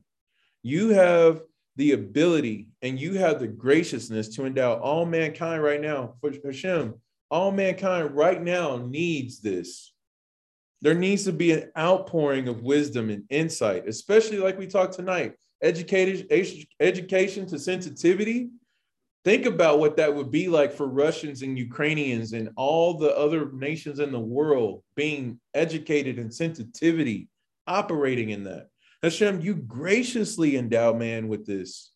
Endow us graciously from yourself with wisdom, insight, and discernment. Blessed are you, Adonai, gracious giver of wisdom. Hashem, thank you for wisdom. Wisdom flows from you. It flows from your Torah. It is your ability and capacity that you've placed in us to operate in manners that are pleasing in your sight. And I mean, just something like that, for example. So I'm just saying, I mean, we have 18 different menu items to choose from. And if you can't even pray the whole Shemoni Esrei, at least pray the first three and the last three, or just the first three. And politely excuse yourself from the presence of Hashem, which is what we do during our 3 steps. So our 3 steps forwards and backwards is like going into the presence of the king and bowing out from the presence of the king. It's like we enter in with respect. This is the other thing we have to understand too. When Mashiach returns, we have to remember he's a king as well, which means we can't just treat him like good old buddy, like Woody and Buzz Lightyear. We can't just do that, you know? And we have to remember entering into his presence and out of his presence has protocol. This is why we're practicing this 3 times a day. You know, when we go into the temple and when we leave the temple, we don't just turn our back and just walk out of the temple. This is why we already are so accustomed to face the ark when you pray. Don't turn your back on the Torah scroll. All these different things, because they're getting us set up for what it's like to be in the presence of the king, be in the temple, and things like that. And when we're in Jerusalem, like everything literally is directed to the Temple Mount. So it's like all that. Yes, that PDF is available on Box. Let me just do it right now. Let me just send it to you. Go to Box. Sorry, I'm gonna do a live share, everybody. Stand by. Box, basic info. I'm gonna put it in the chat here. Let's see. How do I share? Goodness, I should have thought about this before I was all like, yeah, let me share. Oh, how about that? Copy shared link. Yay. All right, I'm gonna put it here in the chat. Please send this to people. So can everybody see that? Hopefully. Thumbs up, yes, maybe, no. Or somebody go, holla. Okay, cool. Thanks, Devorah. Toda rabah. Okay, so yeah, that link will give you that. And remember, that was page 19 through 22. Again, that whole PDF is outrageously amazing. So do understand it is quite lengthy, but any of those parts you can go through are amazing. It talks about what shul service is like. I mean, you name it. It has a crazy breakdown of all of the prophets, like Isaiah, Ezekiel, Jeremiah, Haggai, Obadiah. And it gives you such a beautiful outline of everything. Talks about our Jewish history. This is why we have the writings of the Tanakh to give us he uses the term religious, even though we know that's not really completely encompassing of what it is, but the religious historical accounts of us as the Jewish nation, what it was like for us to get through the time of judges, into the time of kings, into exiles, come back from exile, go back into exile, and all that kind of stuff. Like, it's beautiful, and it talks about that. Babakasha. One of the crazy things I love doing is just sharing sources with people. So Anything I can do to help, I like to do that. Okay, so there is a statement that Rabbi Trugman Shlita brought up in the post-class discussion for 70 Faces this week. If you haven't seen that, please let me know. If you would like to see it, you have to be a part of the WhatsApp group or Telegram group, and he sends this out, or just go to the Facebook page for Or Hadash under the videos, and you can see all the weekly teachings. So he does a Q&A after each class, and there was a very, very heavy part of the post-discussion that talked about evil and tragedy in the world. And we're already keeping in mind those in Ukraine and Russia and all the Jews and non-Jews alike all across the world who are going through things right now. And Psalm 20 is definitely the prayer for that, for sure. But he said, there's a quote from Baal Shem Tov that says, evil is the throne for good. Evil is the throne for good. So like any goodness that comes out in creation can flow out of evil, darkness, and all this kind of stuff. And I was just like, wait, what? So, and he also brought up that, you know, this is one of the things through Mashiach that happens, is that he's going to be able to turn all of this darkness and chaos and corruption into the greatest good. And obviously Hashem is going to do that. Yes, that is true. Things tend to get more evil before good prevails. That's true. And if you think about the most beautiful picture of this is Joseph and his brothers. What you intended for evil, Hashem meant for good. And had it not been for the crazy dramatic events between Joseph and his brothers, Egypt would not have been ready for the famine. Neither would the rest of the world. So you want to talk about what can actually come out of pain and sorrow and things like that. This is why it's also important for us to truly face things that hurt us, because these things are setting up future circumstances that we cannot fathom. So, I mean, it's not like, woohoo, let's go rejoice. I mean, well, kind of, because did not Yaakov, aka James, say, call it all joy, my brethren, when you face trials and tribulations of all kinds? He only said that because what did Mashiach Yeshua say? In this world, you will have troubles, you will have tribulations, but take heart, I've overcome the world. And it's just like, oh, okay. So, I mean, just remembrance, right? So here's the thing. The Mashiach ben Yosef is kind of synonymous with evil. So is Memtet, by the way.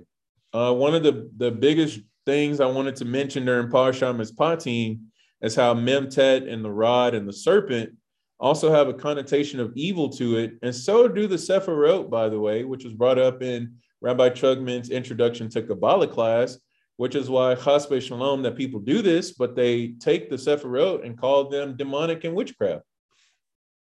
And they actually get used for demonic things and witchcraft. So all of that.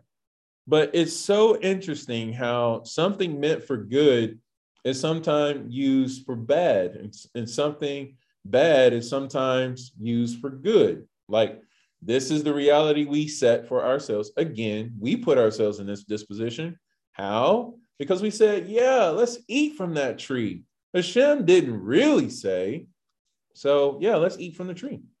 And it was like, okay, you love good and evil being mixed together. There you go. Okay, so Sukkah 52. I don't know if I need to, I'm going to make this bigger anyway. Okay. Sukkah 52a from the Talmud says, the land will eulogize each family by itself, the family of the house of David by itself, and their wives by themselves. So this is quoting Zechariah 12:12. Here's a lot of things. Feel free to read the footnote in the background if you are able to do that. I just want to mention this little crazy Zohar right here. The decree of the death of the Messiah descendant from Joseph has been nullified. According to Shnei Lukot Habrit, Beit David 151, the period of the Mashiach descended from Joseph will include the ingathering of exiles and the rebuilding of the temple, but not to a subverting of the natural order. Death and sin will continue to exist. There's another reason why when people say, oh, Yeshua can't be the Mashiach, he didn't bring world peace. Well, remember, Yeshua is Mashiach ben Yosef. Look at all the stuff that's happening when Mashiach ben Yosef comes.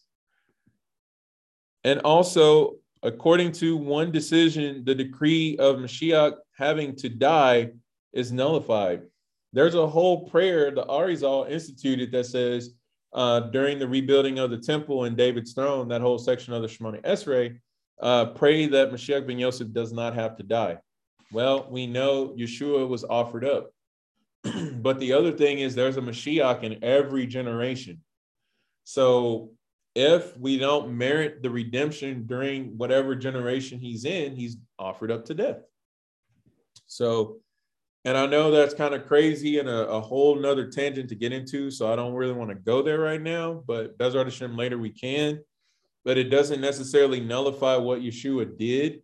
It's just a whole part of Yeshua was offered up, not only for the Jews, but also for all mankind. So again, in Judaism, you'll have many different commentaries and resources that have conflicting opinions. Here's one of them. The nullification of Mashiach ben Yosef's death, like he doesn't have to die. But then Or Hachaim, among many of them, say, yeah, the Mashiach ben Yosef is offered up. So also you should know that we read on Shabbat how Moshe is greater than the Mashiach. But then you read in Midrash Tanchuma, Mashiach is greater than Moshe and even the patriarchs. We never hear of Moshe being greater than the patriarchs. Maybe we do, but I haven't read it, which I'm totally okay with if I'm wrong on that. But it's just kind of like, wow, so where do we go? But this all happens in study, and the answer is somewhere between the two. And also you should know that when there's what seemingly is contradicting commentaries, that it's usually because one is talking on a certain level and then the other is talking on a different level. So like from the 4 levels of Torah study to like the simple to the mystical.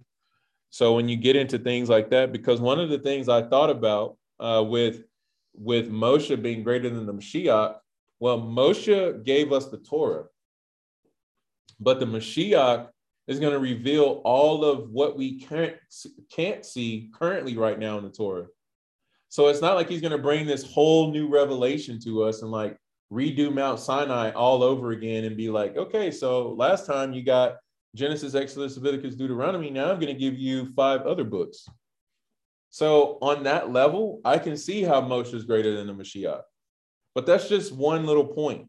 But anyway, I just wanted to mention that because that's been something that's kind of like, okay, can we talk about this?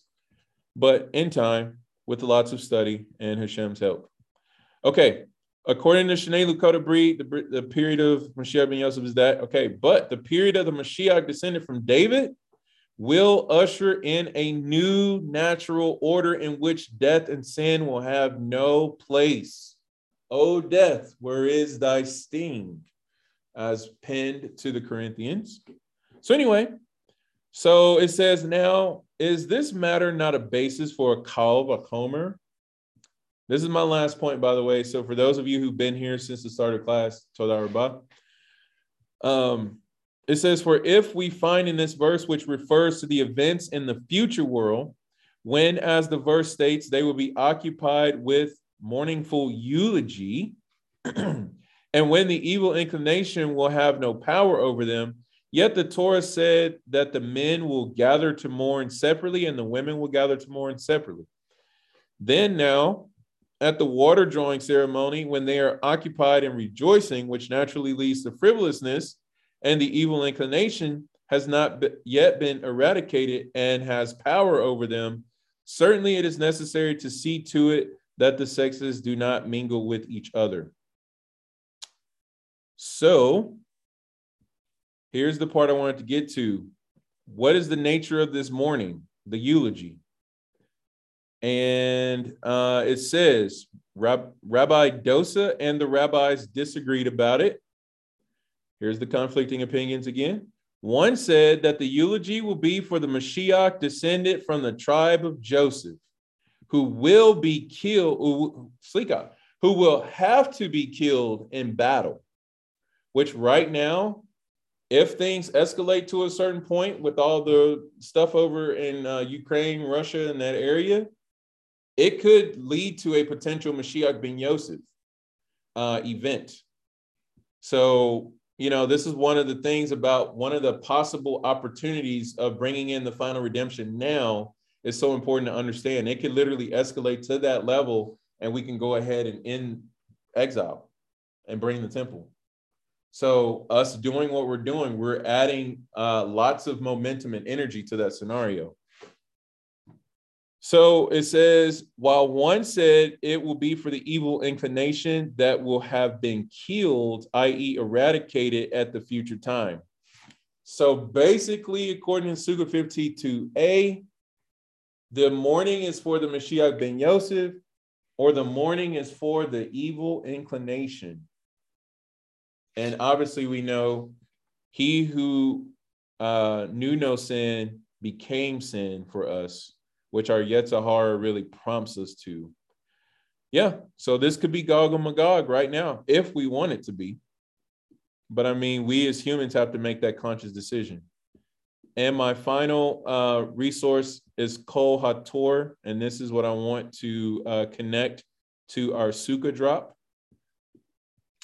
Because the Mashiach ben Yosef and the evil inclination and evil being the throne for good, Kol HaTorah, section 67, says Isaiah 9:6, David's throne. This refers to Mashiach ben Yosef.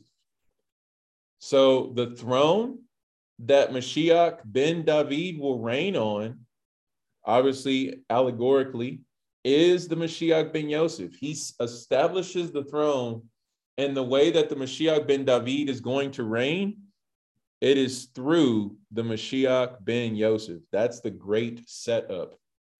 All of the ingathering of the exiles, all of the process of rebuilding, all of the repentance and everything that is going on, that's through the Mashiach ben Yosef. So we're establishing the throne of David right now. And it says, in the same verse, we find to establish it and sustain it through justice and righteousness. Preceding this verse, the psalm states, for a child has been born to us. By the way, Kol HaTorah is attributed to the Vilna Gaon. Just want to point that out.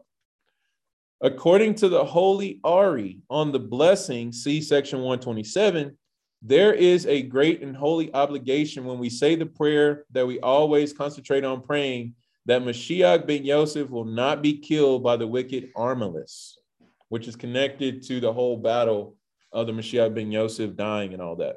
This is what I was mentioning earlier about the prayer, about praying that the Mashiach doesn't have to die, which was referenced by the Zohar via Sukkah 52a. As it says, I will raise the fallen tabernacle of David, Amos 9:11. The fallen Sukkah of David not only is in reference to the temple, but it's in reference to the Mashiach, specifically Mashiach ben Yosef, specifically the throne of David. Wherever the verb is used, it refers to the Mashiach ben Yosef, the whole raising the fallen.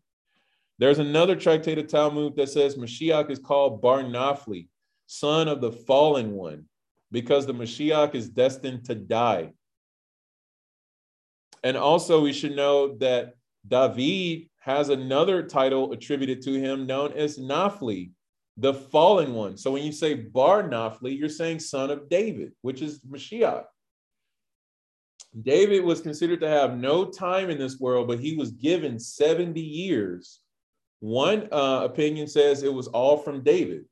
Another opinion says it was from the patriarchs. So, however you want to look at it, he was given 70 years because he was considered a miscarriage from his birth. He was never going to have any time in this world.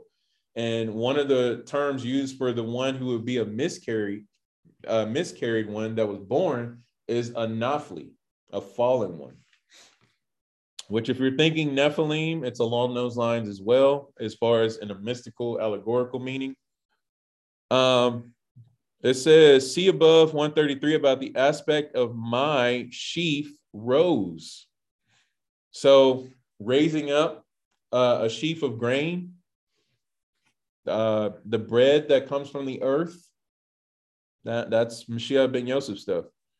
This idea is also hinted at in the world with which is equal to 566, which I don't know what the with A is about, but there's a gematria of 566 for what they're talking about being raised up.